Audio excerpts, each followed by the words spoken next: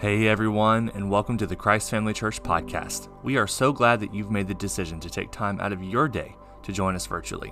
Whether you're at home right now or listening on your way to work, we hope that you enjoy this week's teaching from Pastor John Hill.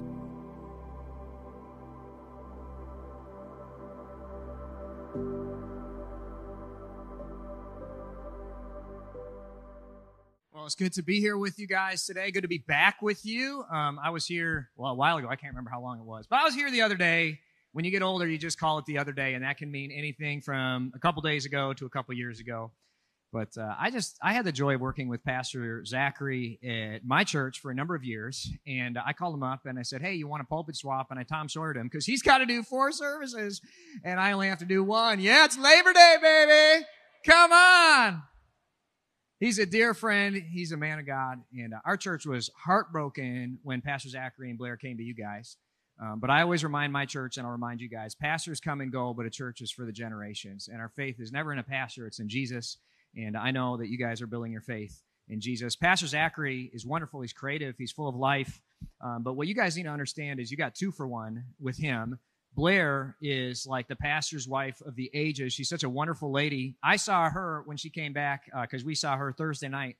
And I was like, man, are you 10 months pregnant? Just kidding. But she is about to have a baby. Come on. Praise God for that. Bible says children are a blessing from God. And that's so true. I did notice you guys had 12 boys up here and 1 girl for the kids service. The ratios are not good for the boys here. But it's almost as though we're in China. Not funny, but funny. Okay? And, I know that they had a lot of choices for churches, and we constantly had Pastor Zachary getting people attempting to poach him, calling us up, being like, do you want to come work for us? Which was really bothersome to me. But for years, when he was dating Blair and when they later got married, he always felt called to Iowa, which I think is really cool. Like, long before he knew of Christ Family Church, long before any of that, he really felt like the Lord was putting on his heart, Iowa. And here he is. I know that God's hand is on it, and I believe that God brought you guys to him and them to you guys. It's great. But today, I want to answer a question some of you might not even realize you have, which is, why are there so many churches? Why are there so many churches? I think it's interesting, we come in here, and every church is a little bit different. Some have pipe organs, whatever. Some have no instruments, if you're familiar with the Church of God, like what's with that? We get in here, and if you are far from God, you come to church, it's like karaoke, but without the alcohol. Like, what are we doing with these songs? This is weird. How many do we do? Some churches do very few, some do none, some do many. Like, it's all different. Why? Why are churches different? Some of you have heard questions about, this famous preacher or that specific church. Why do they do it this way? Why do we do it that way? And today, I want to answer literally all of those questions. And I know that's a tall order. Some of you guys are like, you ain't going to be able to do it. But I will. And I'm going to answer those questions with an analogy, which, if you know me, it's a very Pastor John thing to do. I love analogies. This is one of my favorite things to teach on. And I think if Christ Family Church gets this, you will reduce your quarreling and arguing. Not that you guys have a lot, but you'll reduce it by like 100%. I mean, this little thing I'm going to lay down in God's Word is going to transform the way that you view church and ministry. And what I'm going to do, because I like to know what's going to happen. I'm a high controller. I'm an introvert high controller. I know that's weird for a pastor, but that's what I am. But what I'm going to do is lay down an analogy. I'm going to make some points / look at some Bible at the same time, because we can multitask, right? It's 2023. And then I'm going to give a challenge. And that's what the sermon looks like. Let's start with laying down the analogy. At our house, we have this ugly pond surrounded by 6 Bradford pear trees. And I'm convinced that Bradford pear trees are the worst tree on earth. They do not produce an edible pear. They have one exceptionally beautiful bloom for a couple weeks in spring. And that bloom, it looks pretty, but it smells bad. Kind of like a pretty girl's heart. You know what I mean? Like, just kidding. Some pretty girl's heart. Some pretty girls are great. But it smells like wet dog. It really does. It's not good. And here's the worst part, is these trees constantly shed huge limbs because they grow really fast. That's why people like them. They grow fast. You build a new house, you put a Bradford pear tree in the ground, and in a couple years, it looks like a mature tree. But it grows so fast, its wood is so soft that the limbs just fall off. And they only live 15 to 25 years. Our Bradford pear trees are about 18 years old. And their limbs have been growing so fast and so big, they keep falling off. So I'm out there all the time, and by me, I mean my 71-year-old geriatric dad, because Japanese people live with their kids. And I told my white wife when I married her, I said, just so you know, my parents are going to move in with us. She was like, okay. And we've been married 13 years, and my parents have lived with us for the last 12. So anyway, That's true. I know. It's great. It's a beautiful household. But anyway, my dad's out there with a replaced hip and a pacemaker cutting down those trees, those limbs that fall off. And I feel bad for him. It's almost enough for me to want to help him, but I don't. We have a corded chainsaw, corded electric chainsaw. It doesn't reach out to the very farthest Bradford pear trees. So when those ones fall, he has to literally cut them with a handsaw. I feel bad. But these trees get me thinking about churches. People all the time ask me, Pastor, what churches are okay? What theologies are okay? What worship music is good? What about this church and that church? And this week, I want to give you a deeper framework. And you're really going to want to lean into this. This is so, you ever wonder, why is it okay for them to do it that way? And we did this thing forever, and this was the way to do it. And now it's not the way to do it anymore, but I thought it was this thing. And how come this YouTube channel speaks really clearly about how that music from that church, from Bethel, from Elevation, from whatever, is bad. Hillsong, you heard the mega church, whatever. I'm going to answer those questions. Even if you're not a Christian, you're going to want to lean into this message. It's a framework that's going to help you see clearly for years to come. I think you'll refer to it for years to come. So again, you want to lean into this. Don't fall asleep on me. Okay? Now, I think that churches and biblical perspectives and theologies can be described as trees. And trees have a few major parts from a basic perspective. I'm not a botanist, but I can break it down, right? Roots, a trunk, limbs, and leaves. Okay? That's it. 4 parts of a tree. And those are on the most basic level, the simple parts of a tree. Now, some parts of the tree are more critical than others. Obviously, the trunk is pretty critical. You can't bend a trunk very much. If you break the trunk, the tree's a goner. It's bad. It's over. If the tree's dead, ultimately, it's big and dramatic. If you break the trunk, it's over. Now, limbs have slightly more flexibility. You can break a couple limbs off a tree, and it's going to hurt the tree, but the tree won't die. Okay, if you break enough limbs off, you might kill the tree. But generally, losing a limb or two isn't going to be fatal for the tree. Then, there's leaves. Leaves are flexible. They blow about in the breeze, here, there, and everywhere. The leaves are flexible. You lose a bunch of leaves, the tree's fine. In the same way, when it comes to Christian theology, there's trunk issues, limb issues, leaf issues, and root issues. It's really 4 stages. And I want to start by talking through these. Let's start talking about the trunk. The trunk issues are absolutely critical. These are must-haves in faith. Okay? If you don't have the trunk issues, you're not a Christian, or the church isn't a church. I mean, these are core. These are like the deity of Christ. Sin, depravity that separates us from God, the need to repent of sin, the sufficiency of Christ's sacrifice, the authority and inerrancy and sufficiency of the Bible. These are so on and so forth. If you compromise on a trunk issue, you're not a Christian, or the church isn't a church. Your faith is dead. It's that simple. Right? I mean, these are critical. A tree can't live without a trunk. A Christian can't live without trunk issues. Church can't live without trunk issues. That's it. Then there's something called limb issues. And these are a little bit more difficult to understand. Limb issues are things you do that are clearly defined as right and wrong in the Bible. If you do wrong with a limb issue, you're still a Christian, but you're hurting the tree of your faith. Breaking a limb for a tree, it's a big deal. It requires some cleanup, doesn't it? You can't just leave a limb. When you break a limb as a Christian, there's going to be some cleanup on aisle 5. You break enough of them, and the tree will eventually die. And I often see Christians ruining their life and faith, not by compromising on trunk issues. They never went and deconverted. They may still believe in God, but they break off their limbs, and their faith gets hurt. Let me give you some examples. How about getting drunk? That's a limb issue. The Bible tells us clearly in at least half a dozen places. Don't get drunk on wine because it'll ruin your life. Instead, be filled with the Holy Spirit. Getting drunk is a sin. Super clearly called a sin. God calls sin sin. Why? Because it's fun. No, just kidding. Because it hurts relationships. That's why God calls sin sin. Right? I mean, how many of us in our lifetime have experienced pain and hurt from somebody who was drunk? Or we have made bad decisions and hurt people because of drunkenness, right? It's a thing. How about this one? Living together romantically before marriage, or being sexual before marriage between a man and a woman. Limb issue. Dozens of times, Jesus calls us not to do this. Why? Because sin hurts us, and he loves us. Right? And all the data is pretty clear on this. Living together romantically before marriage dramatically increases your chance of divorce, decreases marital and sexual satisfaction, and also, this is interesting, a comorbidity of living together romantically before marriage is it, by a standard deviation, statistically significant standard deviation, lowers the chances of your children being successful. That's interesting. As a kid, I just thought, well, if it's fun, God says you can't do it. But as an adult, I say, if it's sin, it's because God loves us and wants us to avoid pain. Super clear. There's so many limb issues that we struggle with, too. I mean, substance abuse, lying, gossip, not tithing, not giving, not serving, being selfish, unforgiveness, These are all examples of things God says, hey, don't do this because it's going to hurt you.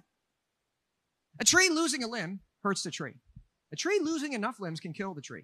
Let me show you a picture of one of our Bradford pear trees, okay? This tree, you can see, used to have a lot more limbs. 90% of its canopy is gone. It used to be like 10 times bigger than this. It just has one little limb left over. And the rest of them are broken off.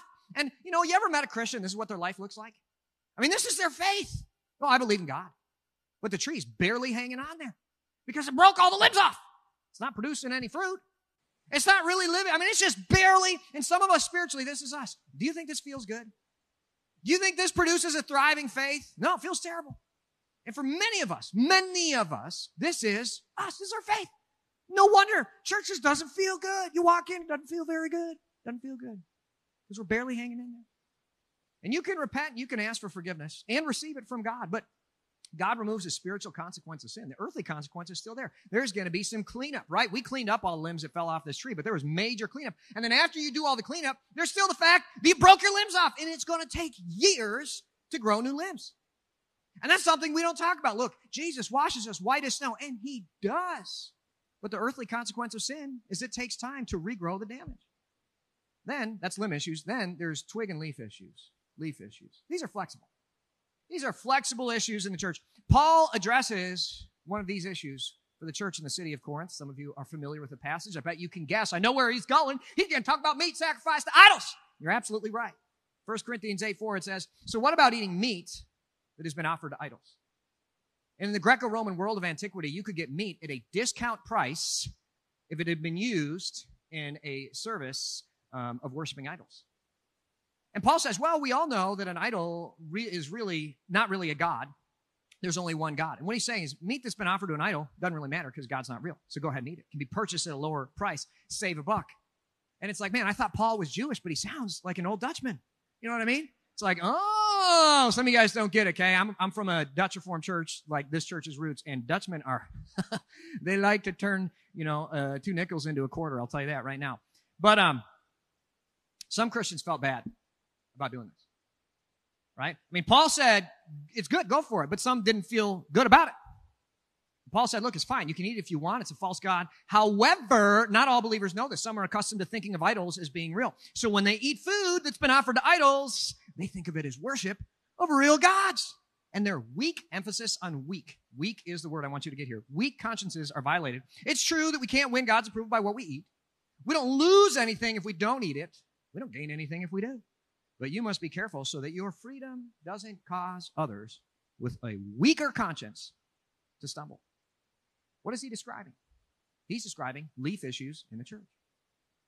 For some, the wind blows a leaf over here. For others, it blows a leaf over there.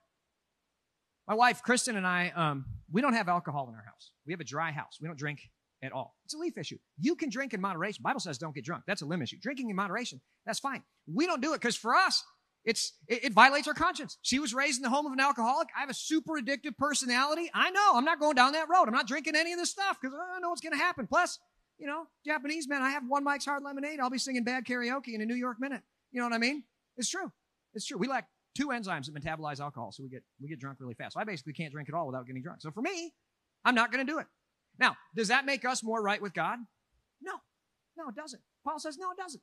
Right? But it's about us. It's about our weaker consciousness. How about this one? Reading Harry Potter, Narnia, or Lord of the Rings books.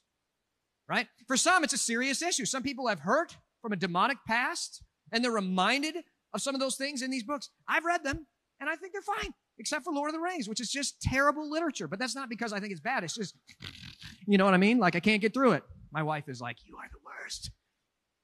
How about this one? Movies and screen time. In my house, Chris and I, we don't have a TV. We don't have streaming. We don't have anything of that nature. We just don't do it. And for us, we have these really vivid imaginations, right? And we just know when we watch these things, our mind goes in these places, and we just decided for us and our kids, we're not going to do it. And now, does God love us more because we do that? No. It's just a weaker conscience in our house. It's a leaf issue. There are trunk, limb, and leaf issues when it comes to faith in the church. Now, I laid this foundation down so I can make 2 points. And these 2 points are really the challenges. They're really, really critical. They're really important. And I think all of you understood. Once I got into the tree thing, you kind of understood where I was going. It's like, well, it's good that he's expanding on it and whatever. Now, these next 2 parts of the message are really critical. I want to send them home because here's the purpose of church. It's not to learn something. It's to be transformed by the Word of God. And this is where the transformation comes in. And I don't want you to just go, oh, that was really clever. That was interesting. I want you to be transformed. So my hope is that each of you, no matter what you believe, no matter what your background is, with these next 2 points, you're going to take something away that is going to change the way you live. Okay? That's really critical. You don't need to be a Christian to be transformed by this message. Here's my first point, and this is big. Lean into this. Don't miss it. Don't turn limb and leaf issues into trunk issues. This is where you take a leaf issue or a limb issue, it's kind of both, like drinking and getting drunk, and you make it into a trunk issue. Now, my extended family, Buddhist and atheist, but ultimately, by the grace of God, I was raised in church in a Baptist church. Interesting. Now, you don't know anything about Baptists. They're a little weird. Being raised, I understand this. They do not like drinking at all. And I've had what I call Baptist bad boys come to me and say, Pastor, I've broken all 10 commandments, but I've never drunk the devil's juice. And just so you know, the devil's juice in Baptist talk is alcohol. And I'm like, bruh, you committed adultery and you've murdered somebody, but you've never drunk alcohol? That's messed up. Maybe you need a drink to relax, man. Like, that's crazy. That's a lot. Just kidding. Whatever. I don't want to violate your weak conscience. But for real, what are they doing? That's an example of turning a leaf issue into a trunk issue. And it's super destructive. And this is what Jesus constantly fought against. Matthew 12:1, it says at about that time, Jesus was walking through some grain fields on the Sabbath. His disciples were hungry, hangry. You ever been there? Some of you guys know what that's like. I don't have a normal sense of hunger. I can go a day, 2 days without eating and forgetting to eat. My wife, look out, okay? His disciples were hungry. They began breaking off some heads of grain and eating them. But the Pharisees saw them do it and they protested. Look, your disciples are breaking the law by harvesting grain on the Sabbath. Really? Now, God in the 10 Commandments tells us to keep the Sabbath holy.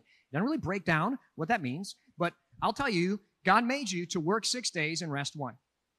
Work 6 days and rest 1. On our staff at our church, we got 25 staff members. We work 6 days a week and rest 1. Some of you are like, I ain't going to work there. But that's the way God made us, right? And that's the way we honor God. I think the best volunteers at church, they work 5 days at their workplace. They work 1 day in God's house, right? And they rest 1. And that's what we do, and that's it. Now, the Jewish church created a bunch of rules to determine what working and what resting actually were. And for them, they had this whole book. It's called the Mishnah, and it had all these different details about how to work on the Sabbath, how to rest on the Sabbath, and what it was. For example, you could, in Jewish law, drag a chair across the floor on Sabbath because, you got to rearrange your house so you can play bridge or pinochle or whatever you like to do. Okay, that's real old. To play Call of Duty or World of Warcraft. I don't know what people are playing these days. Anyway, drag a chair across the floor. You couldn't pick it up. If you did, that was work. Or how about this one? You could eat pistachios on the Sabbath as long as they were shelled, right? But if they were not shelled and you were opening up, that would be harvesting. And that's working. Cannot do that. And that's what the Pharisees are all upset about right here. They're harvesting, chucking grain between their hands. And Jesus was like, you guys, you're turning a leaf issue into a trunk issue. Jesus was from Minnesota. We know this. This is where I'm from, Minnesota. Okay? It's just not a surprise that he had a Minnesota accent. Little known fact. That's actually not true. I lied. But you turn a leaf issue into a trunk issue. Don't do that. And over again. You can see this issue. This is what got Jesus crucified in the Bible. Whether it was working on the Sabbath or eating with tax collectors, Jesus continually was teaching people, don't turn a limb issue or a leaf issue into a trunk issue. And I wonder today, how many of us would crucify Jesus for violating our leaf issues that we've turned into trunk issues? It's a big deal. How many churches have been split apart? How many brides of Christ have been cut into pieces because of people turning a limb and leaf issue into a trunk issue? It's not just a Christian thing that does this. This is just human nature. It's what we like to do. Outside the Christian faith, how often do you see the news turning leaf issues into trunk issues? What do they say? They say, so-and-so is destroying our democracy. And it happens on Fox News, CNN, it don't matter. He's a fascist, he's a socialist, he's a neo-Marxist. Everything anyone does, you can turn leaf issue into trunk issue. I do this in my marriage. My wife, she does it worse than I do, though. I'll tell you that right now. My wife, when we first got married, used to lose her mind if I left dirty clothes on the side of the bed. But I told Kristen, here's the deal. You don't understand. They're not dirty yet. I'm not working out in the field. I'm a pastor. My pants don't get dirty from wearing them one time. I don't wear them several times as they work their way down the echelons of dirty. And I like to leave them nicely crumpled on the floor beside my bed.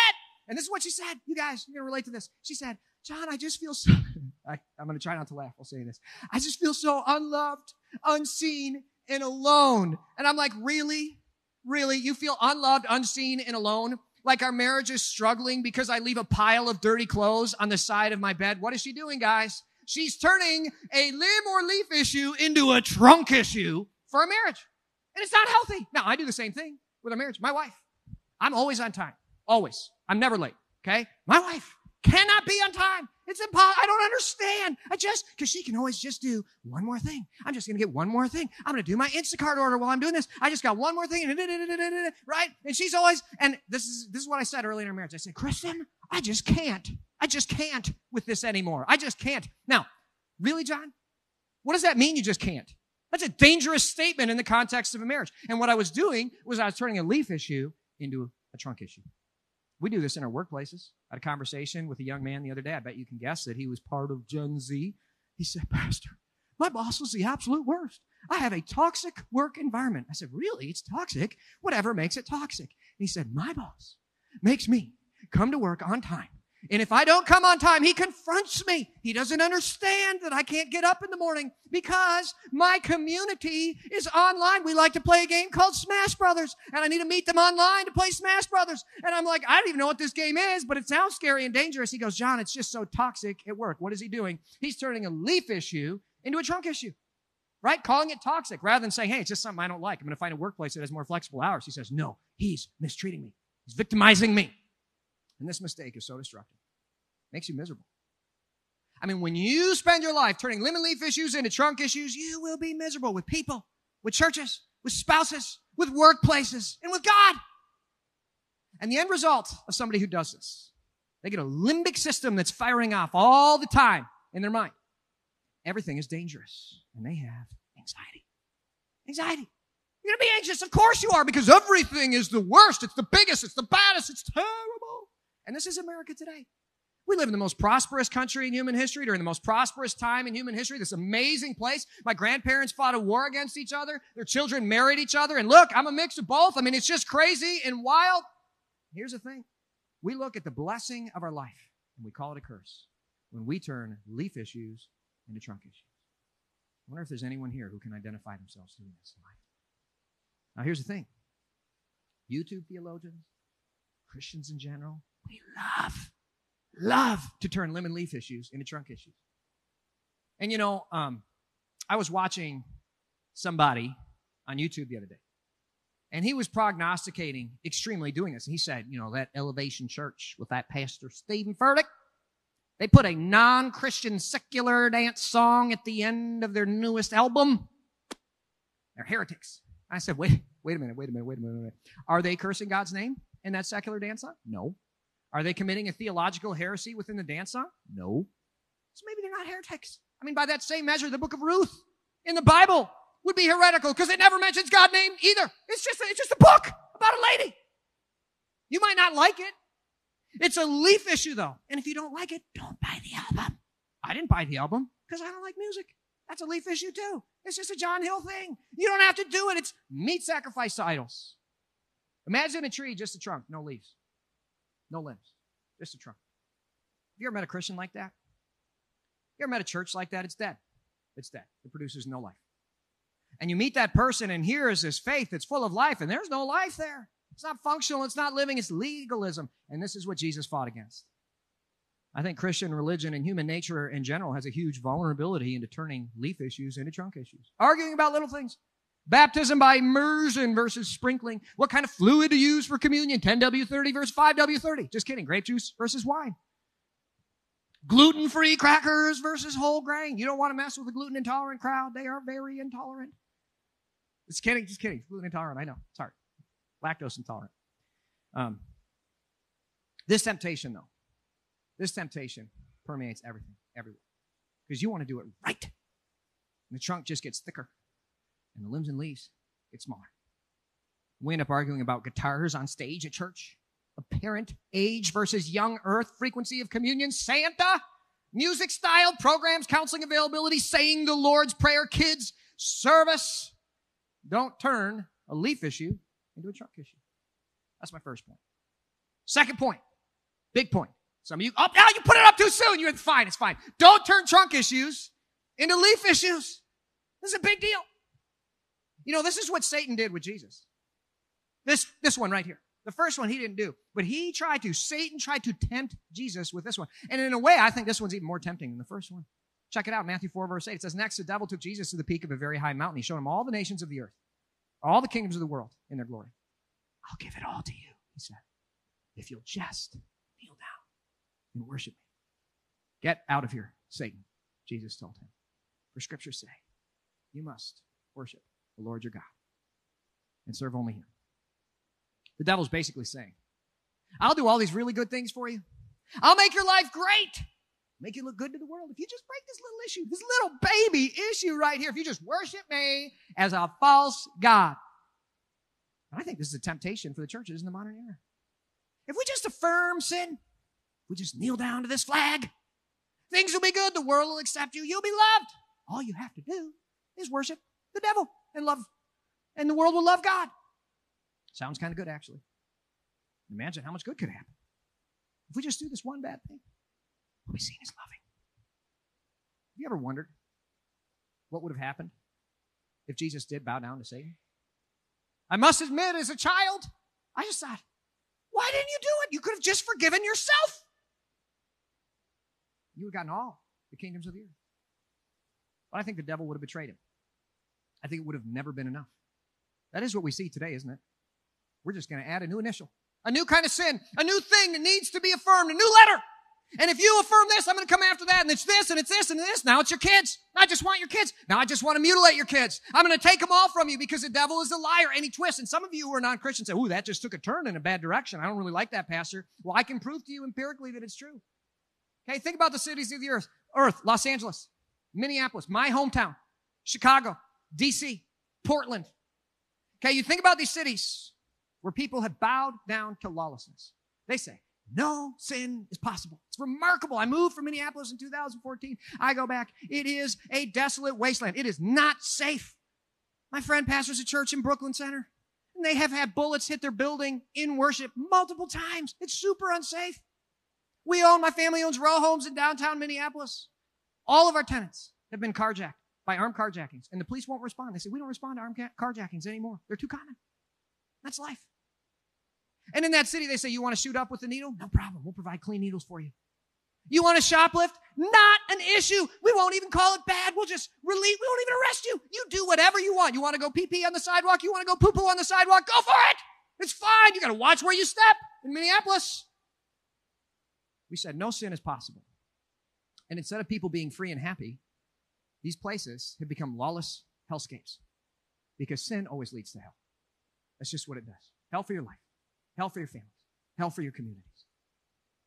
What's interesting is to see people fleeing to a place. Where are they going? To a place where a Christian ethic continues. I mean, it's remarkable. We call it the BMV where I'm from. You might call it the DMV. Our BMV is packed with Illinois license plates. And we see them. We say, don't come here. You guys don't know how to drive. You're the worst.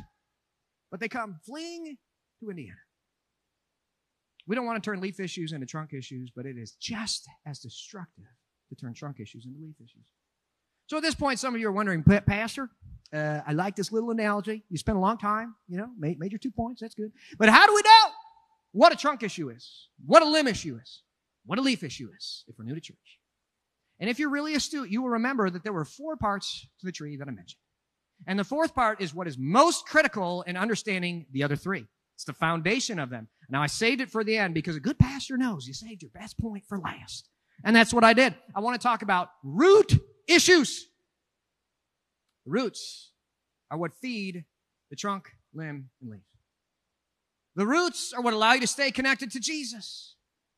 So many of you, to speak like an Australian pastor, you give your life to Christ and everything changes.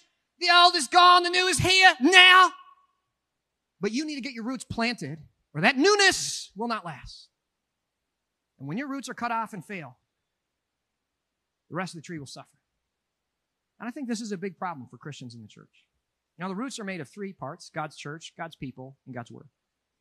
All 3 must work together to sustain the life that God has given to us, to stay connected to Jesus. If you're missing even just one of these, your tree is going to struggle and wilt. And even if your trunk, limb, and leaves look great, if you sever even one of these roots, your tree will begin to wilt. People who turn leaf issues into trunk issues. You know, these YouTube prognosticators who say that church does it wrong and that church does it wrong. They're mostly all Baptist. I can say that because I was raised Baptist.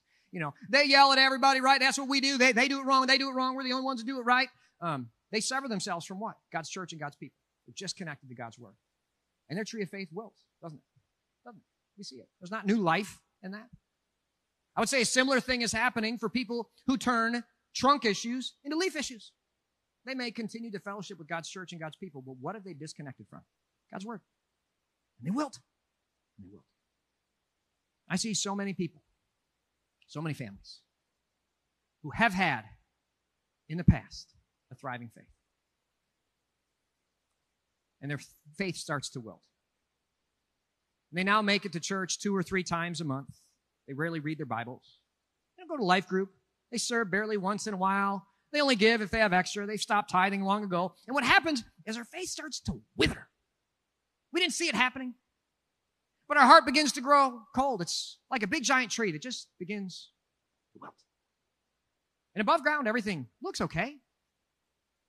We never said we were deconstructing. We disconnect and wither. Some of us, we look back 10 years ago, we wonder why our faith is so faded. You know, some of us, when we were young, when we were in premarital, we were on fire. We had big dreams of reaching the nations, going to the ends of the earth. But now your kids are grown. And they're kind of meh about God. Your grandkids don't even know the name of God. And you're, if you're honest, kind of meh about it all too. You're more passionate about Republicans or Democrats than you are about the name of Jesus. How did it happen? It wasn't a decision. It was just a slow withering. And it's because of the roots. Because of the roots. And you thought you could just miss a little bit of God's word, God's people, and God's church. For vacations, for sports, for summer, for work, for bike races, for whatever. And over time, just withered away. That's why Jesus says, yes, I'm the vine, and you are the branches. Those who remain in me and I in them will produce much fruit. For apart from me, you can do nothing. And for our analogy today, we're calling the vine the root. It's inception. It's an analogy inside of an analogy. But when we disconnect from Jesus, we wither. This is why for me and my family, when we were dating, we didn't just say, we want to love Jesus. We made a standard. We said, this is what this is going to look like. And we kind of made this whole little thing. These are the standards that we have that are measurable goals for the generations, for the decades of our family. I've watched so many great legacies get destroyed by distraction. Good intentions were there. We're going to honor God. But over the decades, by your, diamond anniversary, by your whatever anniversary, it's fade. How did it happen? Okay. And we said for our family, we're going to be at our home church 48 Sundays a year. And we're going to be in church in general 50 Sundays a year. That was our goal when we got married. That was our standard. Okay. We're going to be connected to God's word, God's church, and God's people. The other day we were on vacation. And we're going to hit 51 Sundays this year. We're on vacation. Minnesota. And I told my wife, hey, we can skip today. And she said, no, we don't need to. She said, John, this is not for the kids. This is for us. We are going to go to God's house. So we did. It was a wonderful experience. I still remember the message. It was fantastic. I'll probably rip it off when my well gets dry one of these days. It's fantastic. But we stay connected to God. As I get ready to start thinking about considering the possibility of closing, it's my plan. I'll land it when I want to. I want to ask, it was a joke, but nobody laughed. I'd like to ask, can you come, Joyce, and hit the keys for me just for a second? And band, you can get ready. But I want to ask you this critical question. What does your tree of faith look like? I really want you to visualize it in your mind. This message isn't about somebody else. It's about you. Generationally, what does your tree of faith look like? Jesus said, I'm the vine and you are the branches. Those who remain in me and I in them will produce much fruit. For apart from me, you can do nothing. Go back to that question. What does your tree of faith look like? As a church, are we producing fruit? Christ Family Church, are we a place where no one's perfect and everyone's welcome? Is this a place where life change happens, where people far from God can have an encounter with the grace of Jesus, the truth of Jesus? They can be called from sin and brought to new life in Christ? Have we put aside our personal preferences so that we can reach people far from God? Are we willing to die to the things that we want so God can accomplish His will on earth through us? Do we call people to repentance here? Do they heed that call? What does the tree of faith look like for Christ Family Church? Big question. What's a legacy in the story we want to tell? And then, what does your tree of faith look like for you and your family? Does your tree of faith grow? Is it producing fruit? Are people choosing to follow Jesus because of your tree of faith? If all your prayers were answered this week, who would become a Christian? Do your kids and grandchildren have a steadfast faith because of your faithfulness? Because here's a big one. Kids don't follow Jesus because of their parents' faithfulness or faith. They don't follow Jesus because of their parents' faith. They follow Jesus because of their parents' faithfulness. This is such a big deal for my wife and I. We know we can't just have faith. We need to show them faithfulness. It's your time, treasure, and talent being used for God's purposes. Now, I'd like to do something at the end of my messages called the application. It's a little bit weird. It's not that. But I'm going to ask you guys just to do it with me this one time. Maybe Pastor Jack will ask me to come back again. That's fine. I'm going to do it. I'd like to ask you just to meditate on your life by bowing your heads and closing your eyes for me. It's not privacy and concentration. I want you to meditate on what your true faith is. I want you to visualize standing before the God of the universe at the end of this life. Are you proud of how you've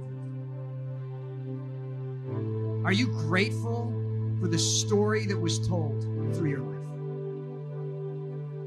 Are your roots planted firmly in God's people, God's church, and God's word? If you are identifying deficiencies in the tree of your faith, I want you, in your mind, crystal clear, think about what that is right now. Right now, what is it in your mind? I want you to resolve to change it. It's re-engaging with God's church, re-engaging with the life, getting back into God's word. Maybe it's repenting of turning a leaf issue into a chunk issue. Give it to God right now. I want you to resolve to change. We're not here to learn. We're here to be transformed. Let's pray together, church. God in heaven, I ask that your Holy Spirit would convict the hearts, the people that you wrote this message for. God, would you transform the way we live and conform us to your image, to your likeness. Give us your heart, oh God. I look at these cities and I ask that you would bring great revival to them for Christ Family Church, to the people here right now.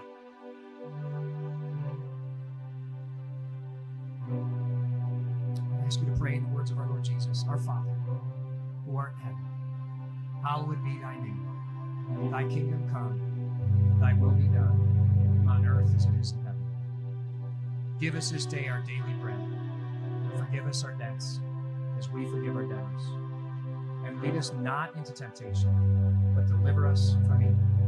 For thine is the kingdom, and the power, and the glory forever.